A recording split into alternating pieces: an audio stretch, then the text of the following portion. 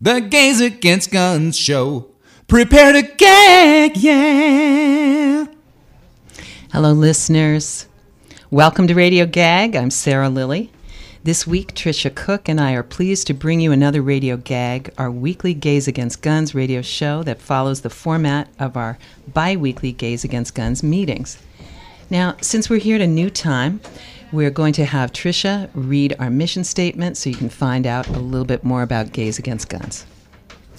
Gays Against Guns New York is an inclusive, direct action group of LGBTQ people and their allies committed to non-violently breaking the gun industry's chain of death.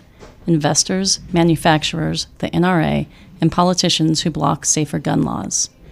We are New York-based, but work with GAG chapters in other cities to ensure safety for all individuals, particularly vulnerable communities such as people of color, women, people who struggle with mental health issues, LGBTQ people, and religious minorities. GAG condemns white supremacy, all instances of excessive force by police, and police militarization. You can find us every Thursday night at the LGBTQ Center at 7 p.m. at New York City's LGBT Center. All who want to fight for better gun laws are welcome. And on the show this week at our new time of 6:30, Gays Against Guns are looking at the role of guns in domestic violence. We'll discuss the Lautenberg Amendment, also known as the Domestic Violence Offender Gun Ban, and attempts to keep guns away from abusers. We also discuss coercive control, where guns are left in a home to maintain the constant threat of deadly violence. And we'll look at the correlation between domestic violence and mass shootings in our country. But before we go there, let's begin as we do every meeting by having Tricia remind us why GAG exists with our in memoriam. As a victim of domestic violence, Maria Teresa Macias continually worked toward two goals: to live in peace with her children, and to help other women who were victims of abusive men. Maria Teresa married Avelino Macias in 1980 in Mexico. They started a family and moved to Sonoma County in Northern California, where she worked as a house cleaner and he as a laborer. From the beginning, Teresa lived in fear of Avelino, who had a sadistic temper and would beat and rape her repeatedly. His violence wasn't only directed toward Teresa. He also molested and beat their 3 children. His temper was so quick that he would often use Teresa's arms as an ashtray, crushing his cigarettes out on her bare skin. In 1995, Teresa fled with her children to a women's shelter, where she filed a police report against her husband and got a restraining order.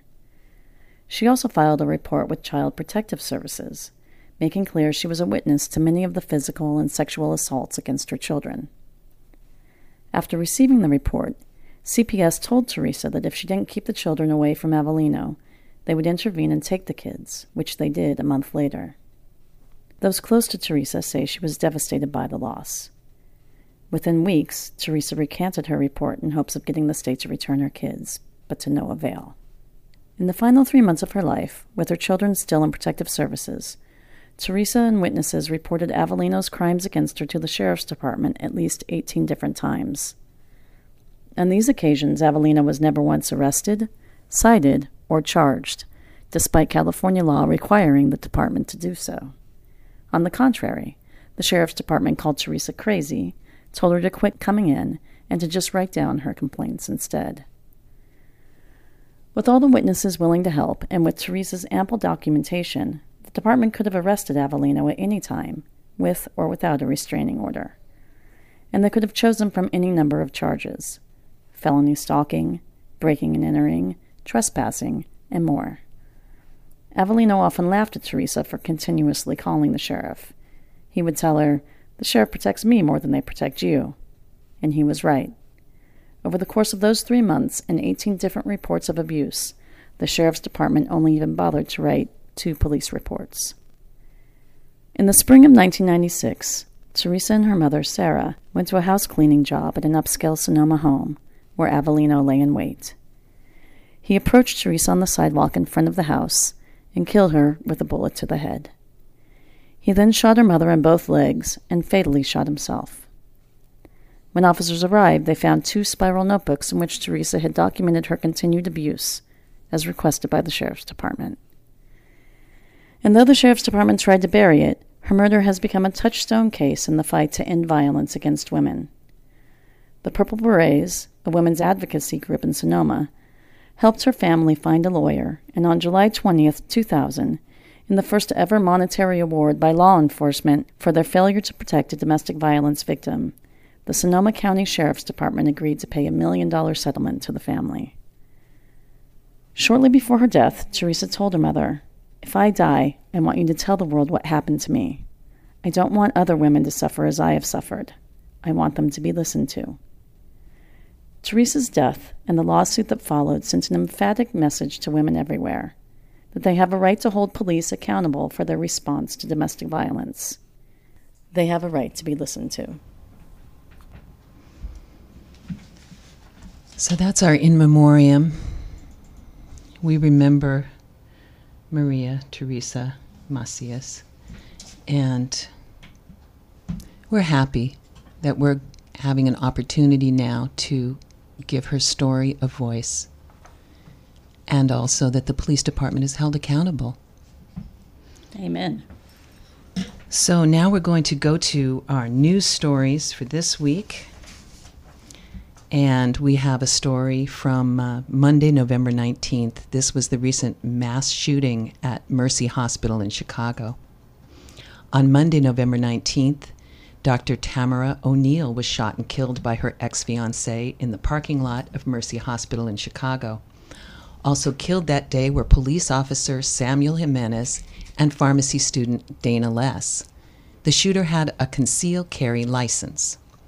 At a press conference after the shooting, Emergency Department Director Patrick Connor grew emotional as he described Dr. O'Neill as dedicated to her church and patients. The 38-year-old physician graduated from the University of Illinois College of Medicine in Chicago in 2016 and had worked as a resident at Mercy for 2 years. She raised money for disadvantaged children and led her church choir, Connor said, choking up with emotion and pausing frequently. That was her one thing she wanted, to be able to go to church on Sunday, he said, adding that they assured her that she could. "We'll make sure you go to church on Sunday." Dr. O'Neill's murder, like the majority of women murdered in this country and throughout the world, was perpetrated by an intimate partner. Despite a federal ban on convicted domestic abusers from purchasing guns, there are still major problems. One is that many states have no laws or procedures to remove guns after someone is convicted of domestic abuse. The abuser may not be able to purchase a new gun legally, but what about guns he already owns? And of course, in many states, without universal background checks, a buyer can purchase a gun from a private dealer and not have to undergo a background check.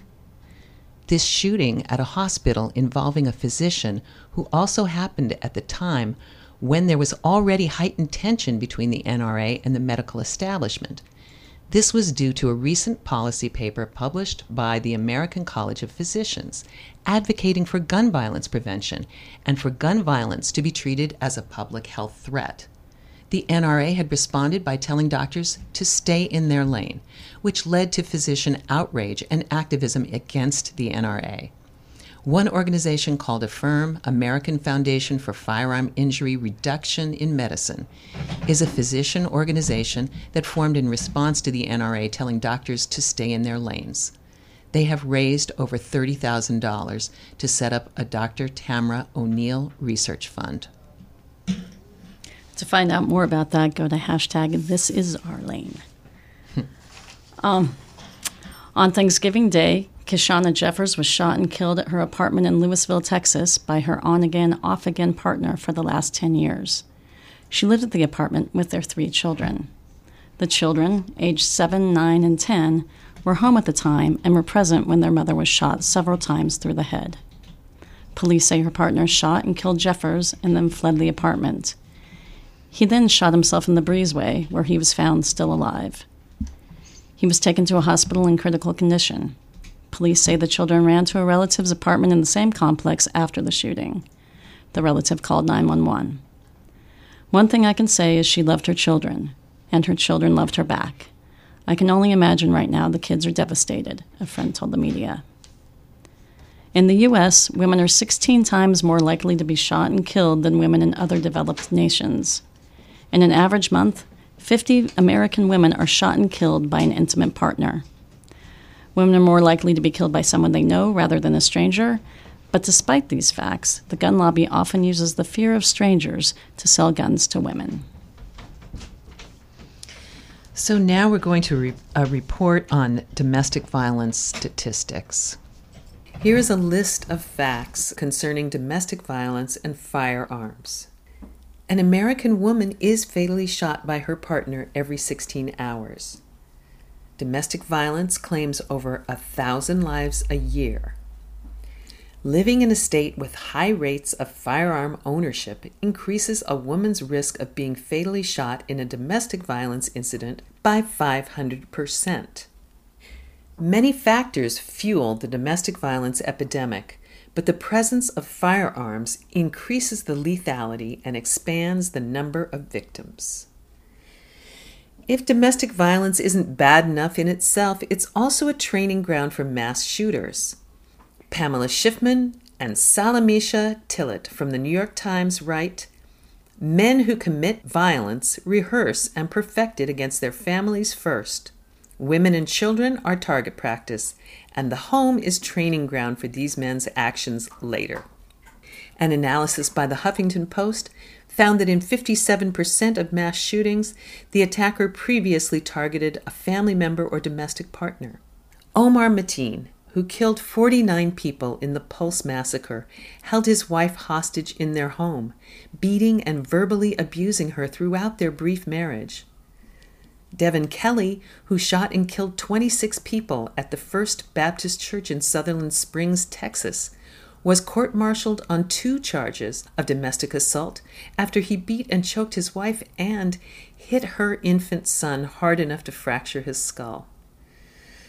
Charles Whitman, the Texas Tower sniper, killed 14 people in 1966, shortly after killing both his wife and mother. The list goes on. And the victims of domestic violence aren't limited to partners. Abusers intent on killing an intimate partner, especially with a gun, often kill other family members and even total strangers who are present by chance. The National Law Enforcement Officers Memorial Fund reported that of police killed in the line of duty between 2010 and 2014, close to a quarter of the fatalities came from responses to domestic disputes. That percentage was larger than any other response category, including burglaries or shots fired. The deadliest call for an officer is responding to a domestic violence dispute. Abused partners and children, uninvolved bystanders, even armed police officers fall victim to the epidemic of domestic violence. Access to guns didn't cause this disease. It only makes it more lethal. So, Tricia, why do you think there's such gender inequity with stand your ground laws and domestic violence?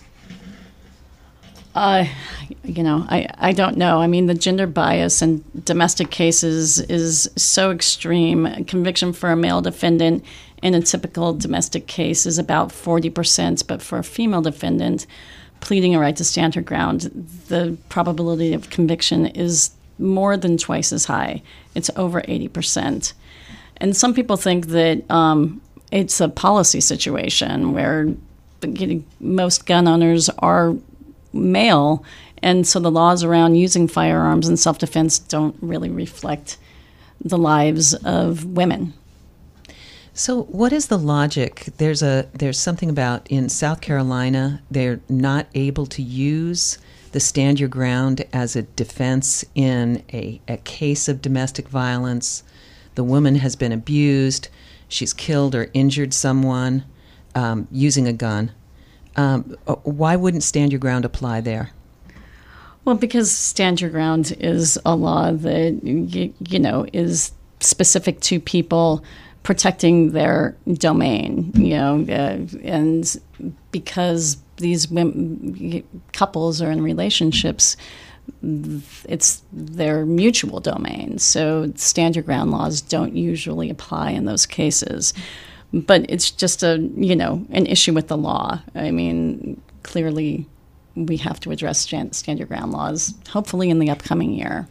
Yeah. So it's been pretty grim so far, but we're going to take a look at a hero in gun violence now with a clip about the Lautenberg Amendment. Is this the line for tickets to take a rocket to the moon? No, this is the line for tickets to take Christ out of Christmas. Whoa, who's doing that? So we do have Lautenberg coming up. I got that. On April 13th, 2013, the assault weapons ban was defeated on the floor of the Senate by a vote of 60 to 40. The bill had been introduced as a reaction to the Sandy Hook elementary school shooting, one of the most tragic examples of the country's gun violence pandemic. The perpetrator murdered his mother with a semi-automatic rifle before driving to the school and killing 20 children between the ages of 6 and 7, as well as 6 staff members. If meaningful gun control legislation was ever to be passed in the United States, the aftermath of Sandy Hook seemed the time to do it. One of the senators casting a minority vote, Frank Lautenberg, did it from his wheelchair due to failing health. He had missed a number of votes in recent months, but was determined to be in the Capitol for this one. Lautenberg, a Democrat from New Jersey, who would pass away 2 months later, was a man who cared deeply about gun control. One of the most enduring pieces of his legacy was the domestic violence offender gun ban, passed in 1996. The bill, nicknamed the Lautenberg Amendment, banned access to firearms by people convicted of domestic violence. Mr. Lautenberg liked to say that the law was dedicated to the simple principle that wife beaters and child abusers should not have guns. The bill's passage into law was celebrated as a watershed moment in the history of federal gun control. However, the Lautenberg Amendment was no cure-all. Under federal law, domestic violence is only considered so if the victim is currently or formerly married to or living with their abuser, or if the parties have a child together, even though roughly the same number of people are murdered by their dating partners as by their spouses. The gap in protection in the Lautenberg Amendment is known as the boyfriend loophole because it is particularly dangerous for women. According to a recent study by the Violence Policy Center, a disturbing 93% of women murdered by men in 2015 were killed by a man they knew. In the 22 years since the Lautenberg Amendment became law, Congress has not voted to close the loophole, though efforts have been made. The Zero Tolerance for Domestic Abusers Act was introduced last year by Representative Dan Donovan and Debbie Dingell, with a companion act introduced in the Senate. The acts would update the federal gun law to ban access to firearms to abusive dating partners and stalkers, both still await a vote. Certainly Frank Lautenberg would be the first to tell you that this amendment needed amending, and it's past time to push these bills through Congress. Hard to imagine what argument can be advanced in favor of letting stalkers and assaulters continue to have access to guns. Thanks to Bridget McGinn for delivering that article about Frank Lautenberg, who's a true hero, a total badass. So not only do we have to deal with the loophole that allows abusive boyfriends and stalkers access to firearms, these men use guns as emotional intimidation in relationships. Here is a feature by Paul Rowley to address coercive control. It's the constant threat. A gun left on the kitchen counter. You find it when you get home from work. The first time you think it's a mistake, he just forgot to put it back. But 2 days later, there it is, in the exact same place. And it doesn't take long to see the pattern. Every time you have a fight, every time you stand up to him, the gun is waiting for you. This method of psychological domestic violence is called coercive control. He sets up a regime of domination without having to lift a finger. It starts as constant belittling, criticism, and soon becomes strict house rules. Don't wear that dress. Don't go out so much. I want you home more often. It's not about hitting or hurting, but it sure is about taking away your freedom. How many times have we seen men belittle our female friends in front of us, speak down to you, make you feel like a fool, And how does this impact you when you get home alone with a man who puts you down in public and reminds you constantly that you are useless? And then he takes out a gun and very deliberately starts to clean it in front of you, in your own home. Or you come down to make breakfast and find his gun waiting for you on the kitchen table, and it sits there for the whole day, and it's there waiting for you when you get home from work, and you have no gun. He won't allow that. And what do you do when you want to leave him? When your friends tell you they'll help you get out, but he's just bought another gun, and he always tells you he can't live without you, and he'd rather die than lose you, or more to the point, he'd rather kill you than let another person touch you. Maybe you're the girl who married so young, and everyone told you not to, and now you wish you'd listen to them all, but you know if you leave, he will follow you. Or maybe you didn't know or even acknowledge to yourself that buried deep down under all that shame they were pumping into you at church, that it really is women you love. And how do you now even tell them that you've met someone and you're finally so in love? But you can never get away. When the first thing you see in the morning is a loaded gun sitting on the living room table, and you know he will kill you both.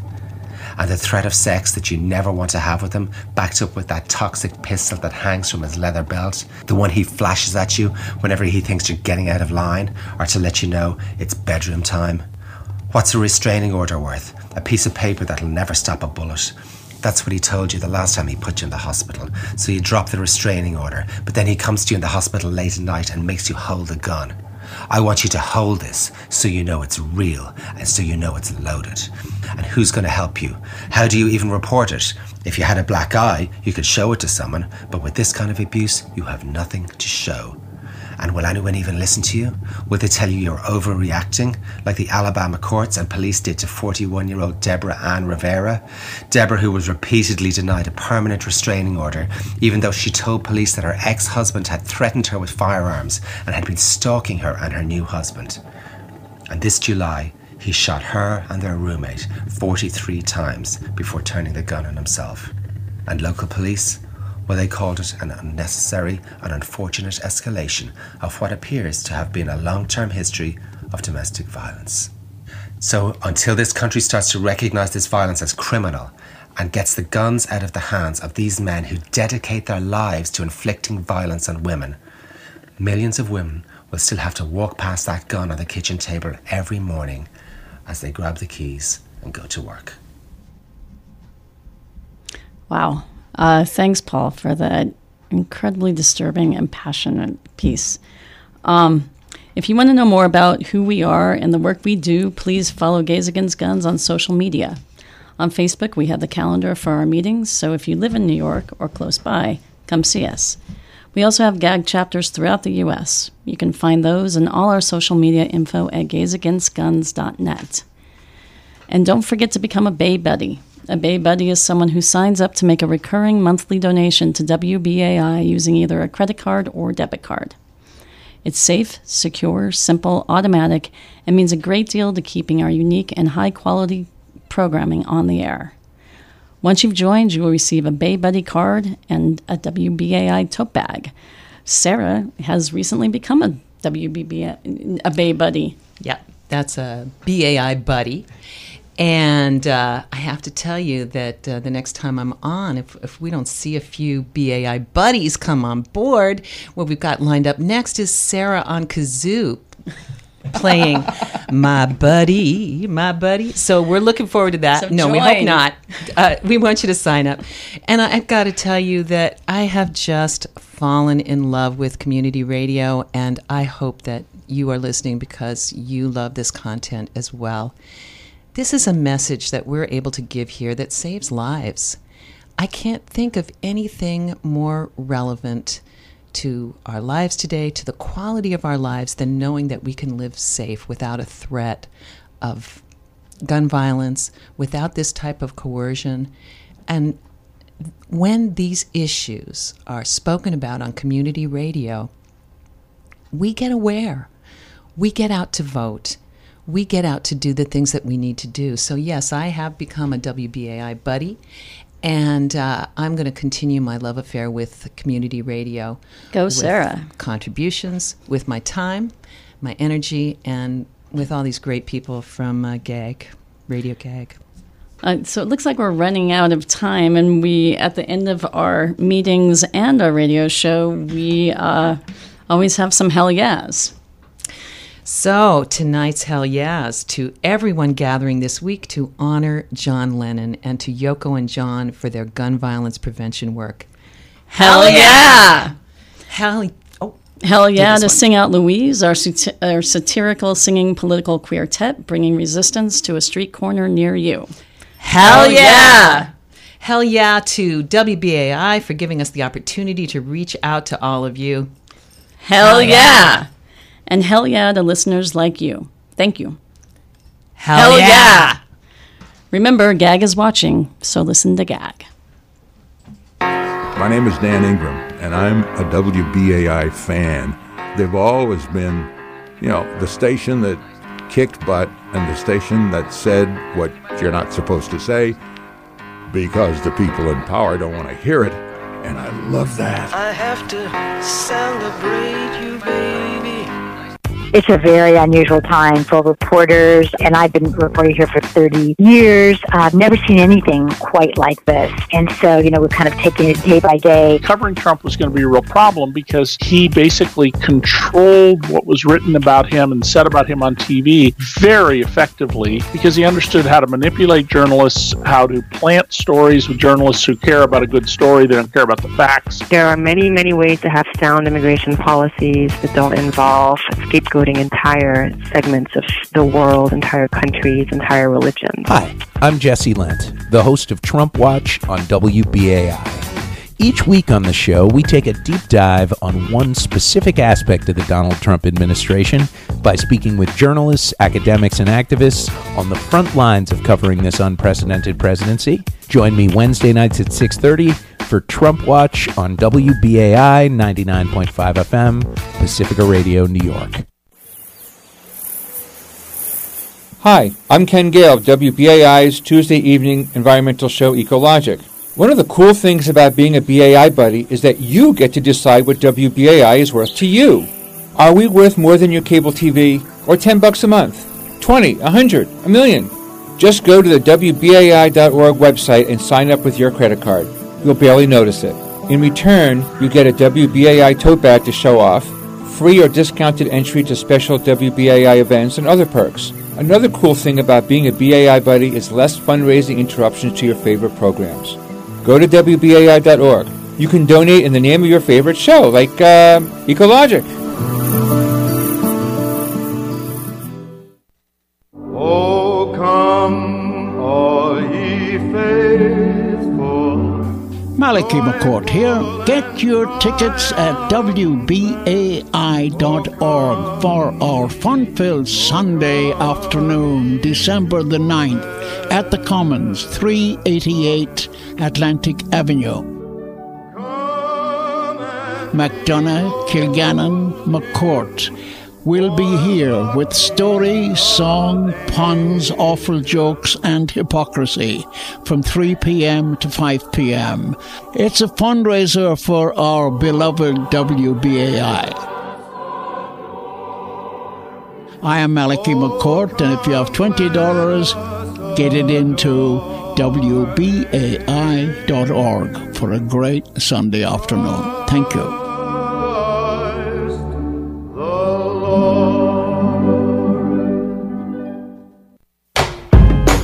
Hi, this is Chloe Glickman, and I'm an intern at WBAI. Looking to get professional experience doing something you're actually passionate about? At WBAI, I'm able to develop skills in journalism, marketing, event planning, editing, social networking, and much more, all while working directly with producers and the management team. BAI is always taking applications for credit and non-credit internships, so get in touch today. Send an email to internships@wbai.org for more information. Join the team that supplied New York with independent radio for over 50 years. Help keep community radio going strong.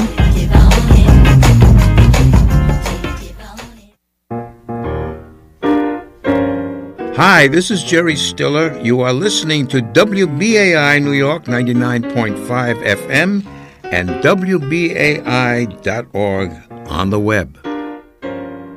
Where are my keys? Anybody see my keys? Who took my keys?